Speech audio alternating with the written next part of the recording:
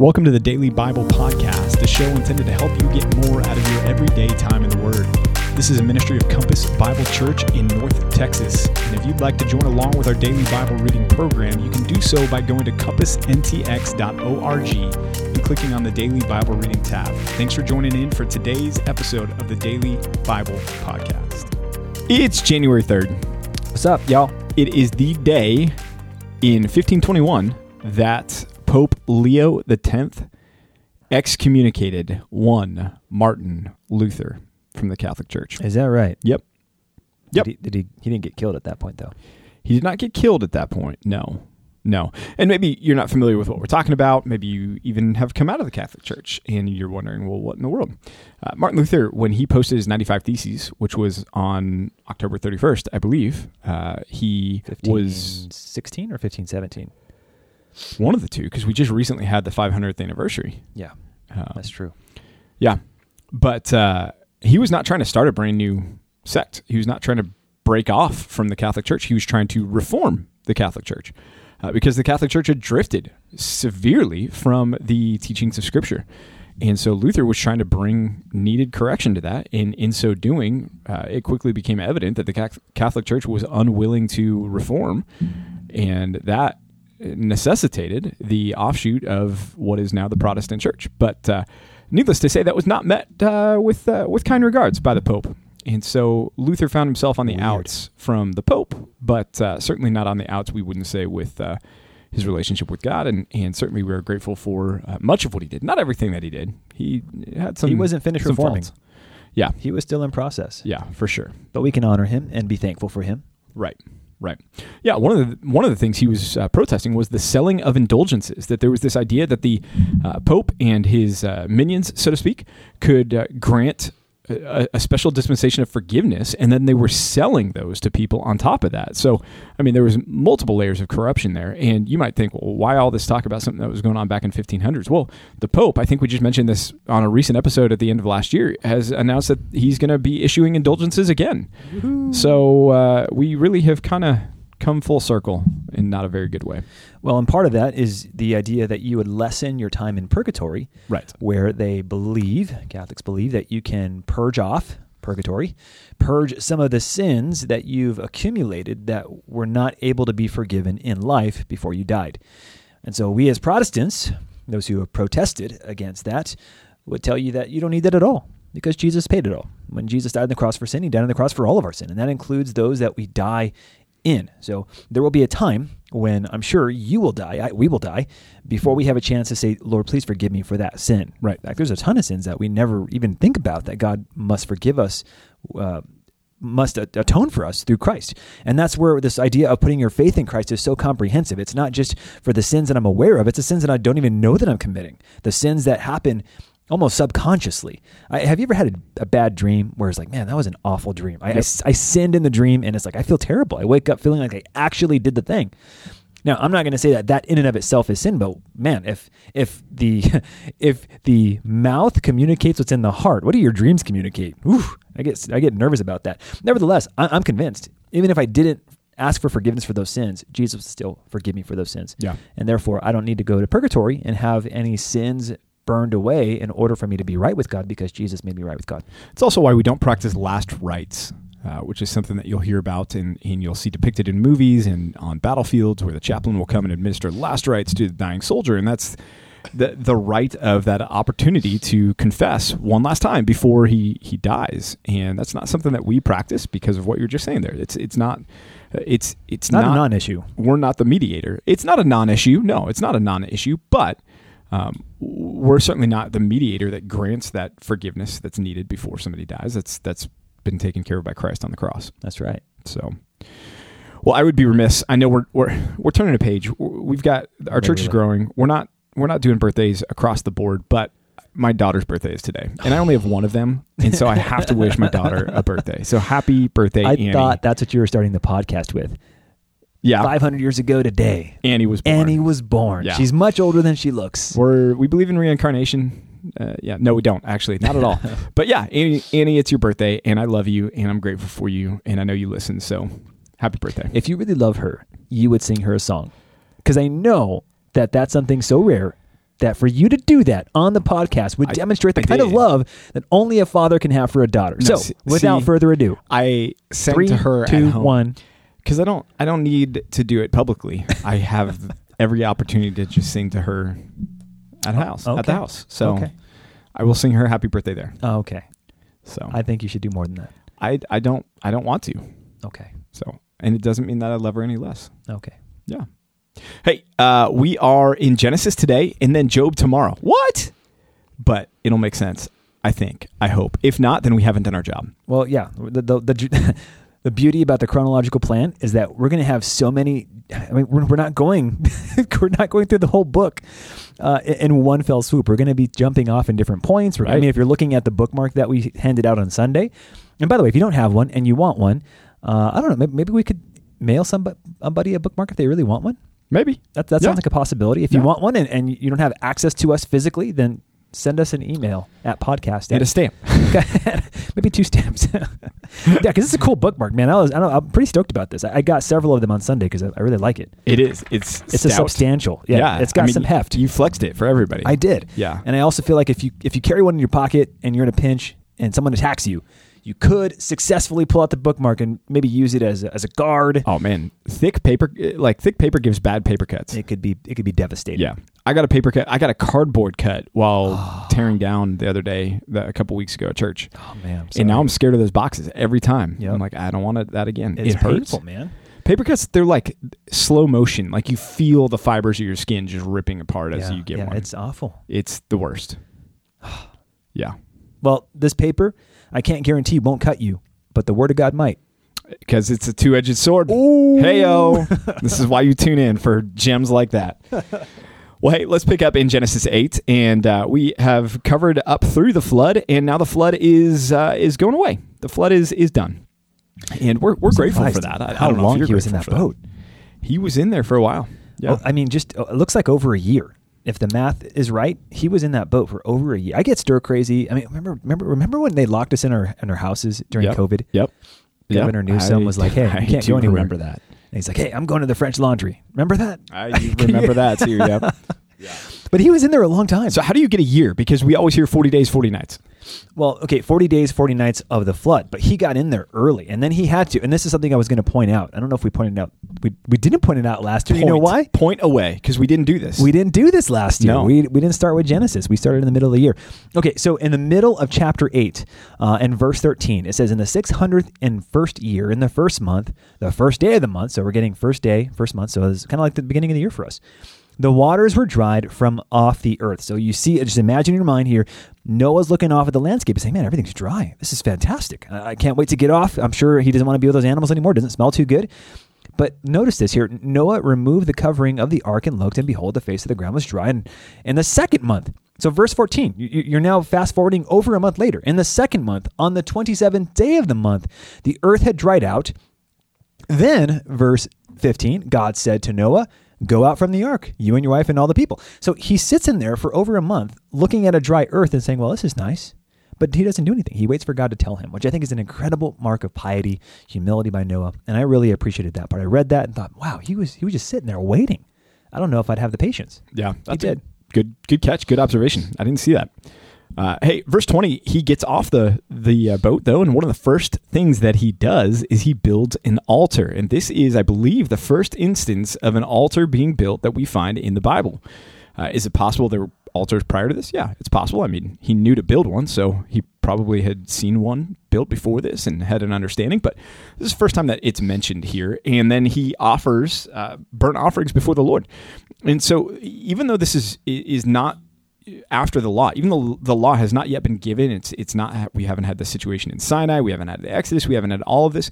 There's an understanding of the necessity of sacrifice being offered to the Lord in an act of worship. So Noah does this, and then on the heels of that offering, of that, you could even say an atoning offering, in a sense that Noah was offering that in atonement for his family, but also for the sins of all that had perished in the flood. God then provides the covenant to Noah and promises that he will never again curse the earth in that sense by flooding it, by destroying it with water. And it's an interesting section here, and there's a couple things that he just says that should give us comfort, because I don't know if you've heard of this thing called global warming. You probably have. Some people talk about it from time to time. This is new information. Is it? Okay, well, verse 22 helps us. Not that we poo-poo the whole concept of climate change and deny everything out there, but look at verse 22, because in verse 22, God says, and part of the promise that he's not going to destroy the earth again, he says, while the earth remains, seed time and harvest, cold and heat, summer and winter, day and night shall not cease. So this idea that the world is going to get to this place where the environment is going to be radically changed and global warming is going to take place and there's not going to be any of these things anymore, all the crops are going to fail. God has promised that that's not going to happen so long as the earth is here and the earth remains. And so there's a promise given by God as he's making this covenant with Noah there at the end of chapter 8. Chapter 9, then, we get into the reissuing of the creation mandate. The creation mandate was given first to the animals when God wanted them to be fruitful and multiply and fill the earth, and then it was given to Adam and Eve. And they were to be fruitful and multiply and fill the face of the earth. Well, we talked about it, I think, in yesterday's episode. Was this a worldwide flood? I think here's another evidence of support for that everyone is gone, because God now looks to Noah and gives him the same creation mandate that he gave to Adam and Eve. And he says, be fruitful and multiply and fill the earth. There's some other changes that take place post-flood. There's a change in diet. So if you enjoy meat, then you're thankful for the post-flood change in diet, because it's now that mankind is given permission to go and to kill the animals for food, except God issues the charge, you should not eat the blood with the animal, because the life is contained in the blood of the animal. And that's something that theme will repeat itself throughout the pages of Scripture. But this is God reinstituting and re-engaging with mankind in his expectations. And then the formal covenant is given there in verses 9 through 17 of chapter 9, where he promises to never do this again and says he'll hang his bow in the clouds, the rainbow, and says that he will remember. That's an interesting word that God uses multiple times here in this account in chapter 8 and chapter 9, the word remember. And we think of remember as something that you've forgotten something and then it comes to mind. Well, God is not a God who ever forgets anything. So this is not about forgetting. This is more stressing God's faithfulness to his word, that as the bow is in the clouds, it's God communicating to us, again, anthropomorphism there, in a sense that he would recall his faithfulness, not that he's forgotten, but that he will be faithful no matter what. It's a sure thing that's going to happen. Yeah, one of the cool things about chapter 9, there's several things. I remember reading this several years ago, and verse 6 jumping off the page to me. Whoever sheds the blood of man, by man shall his blood be shed, for God made man in his own image. And this is one of the keystone verses that we're going to use to define the sanctity of human life. In fact, if you look just a verse before that, verse 5, he says this, and for your lifeblood, he says to Noah, in reference to all of humanity, I will require a reckoning from every beast, I will require it, and from man. So that is to say, if an animal were to somehow destroy human life, that animal must be dealt with. And that's happening.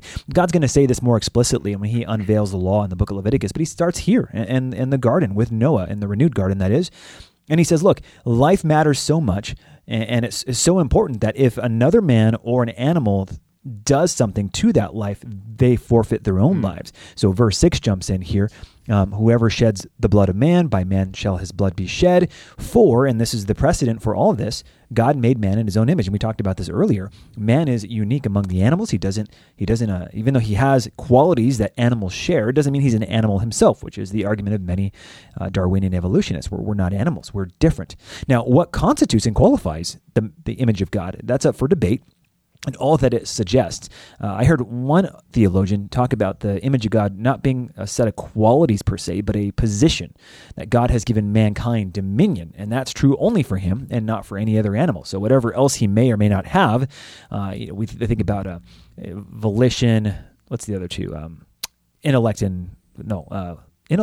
will, and what's the other one? Oh, emotion, intellect, and will. Thank you, Pastor PJ. Your eyes told me the answer. You're Appreciate welcome. that. You're welcome. That's what I'm here to do. Emotion, intellect, and will. Some people don't have those things. Right. Some people don't have emotional capacity or intellectual capacity. Does that mean that the image of God is somehow not with them? No. We would say they still possess it by right of who they are. They are in position image bearers. And that's what's true for every single person, and that's what gives them value, and that's why we protect life and why we don't destroy it. And Genesis chapter 9 is one of the primary places you can argue this and argue it clearly. Yep. Yeah. Something awful happens in Genesis 9 as well. I mentioned the reshoeing of the creation mandate. There's a lot of parallels between the opening of Genesis and here Genesis chapter 8 and 9 with life starting again post-flood, including, you could call it the fall part 2. Not that Noah and his family were sinless. They certainly were not, but it's spotlighted here in verses 20 through 27 when you have Noah getting drunk from some of the fruit of the vine as he was growing them, and his sons saw his nakedness uncovered. There's a lot of debate as to what does that mean, and it's ambiguous, and we're going to leave it ambiguous for the purposes of the breadth of the ages listening to the podcast. But it was certainly not good what what one of his sons did in particular.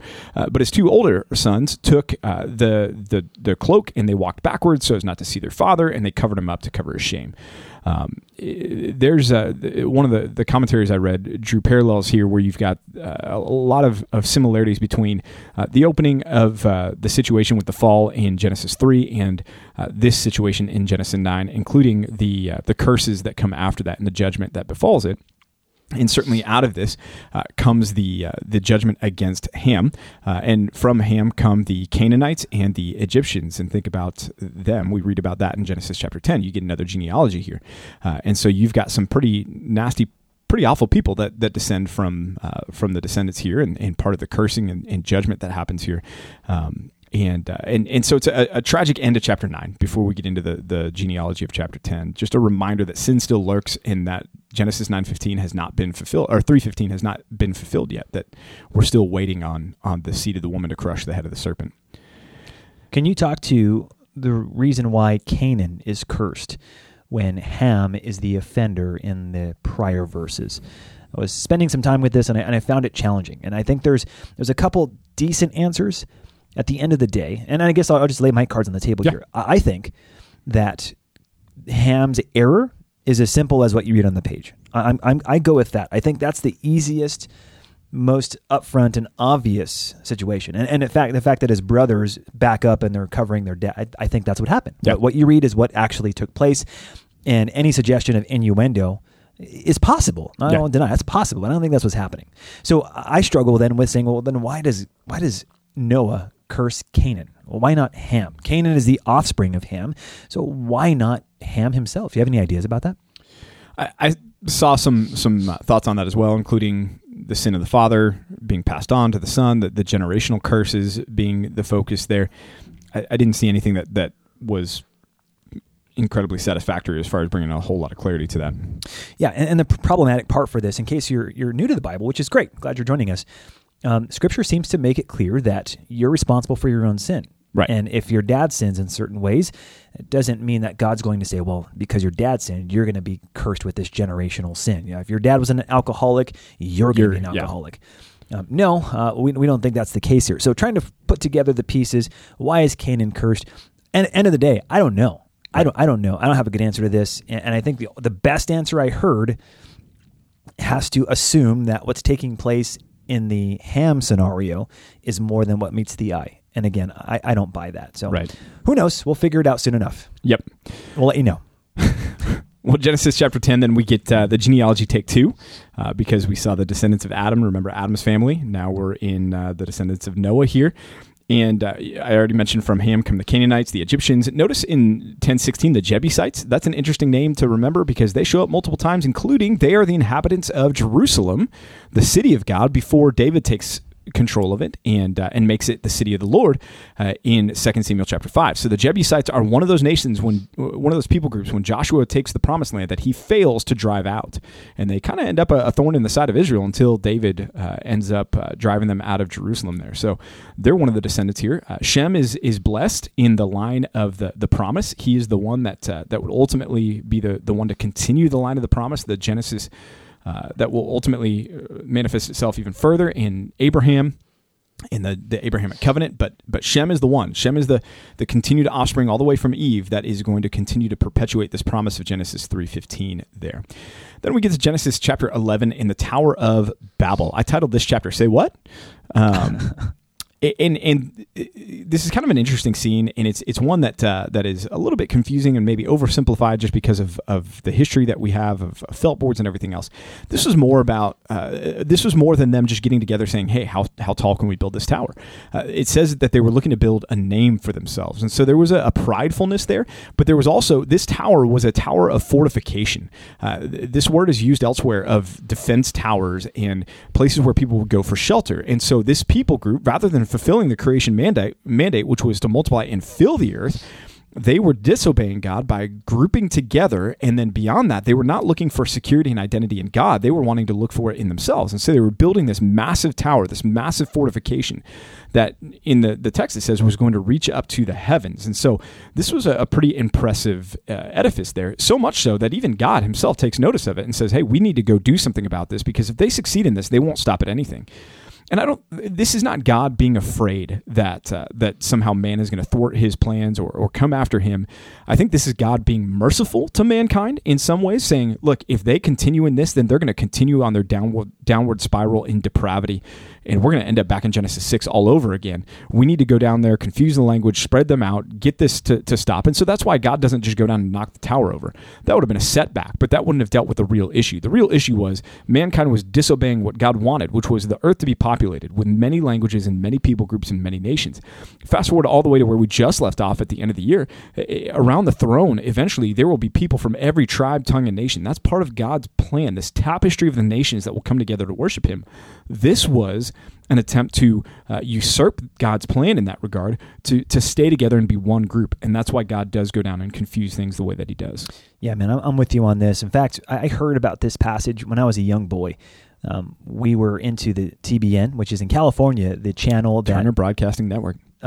Trinity Broadcasting Network. Oh, yeah. Paul and Jan Crouch. Yep. And all the guys that believe along with what they believe in, and they talked about this. I think it was Creflo Dollar, if I'm not mistaken. And it may not be. There's several people that I heard at that point in time, but they made mention of this passage saying, look, the Tower of Babel shows that mankind, if you would just believe, if you have faith in yourself, if you could profess what God has given you, and man, even God himself can't stop you.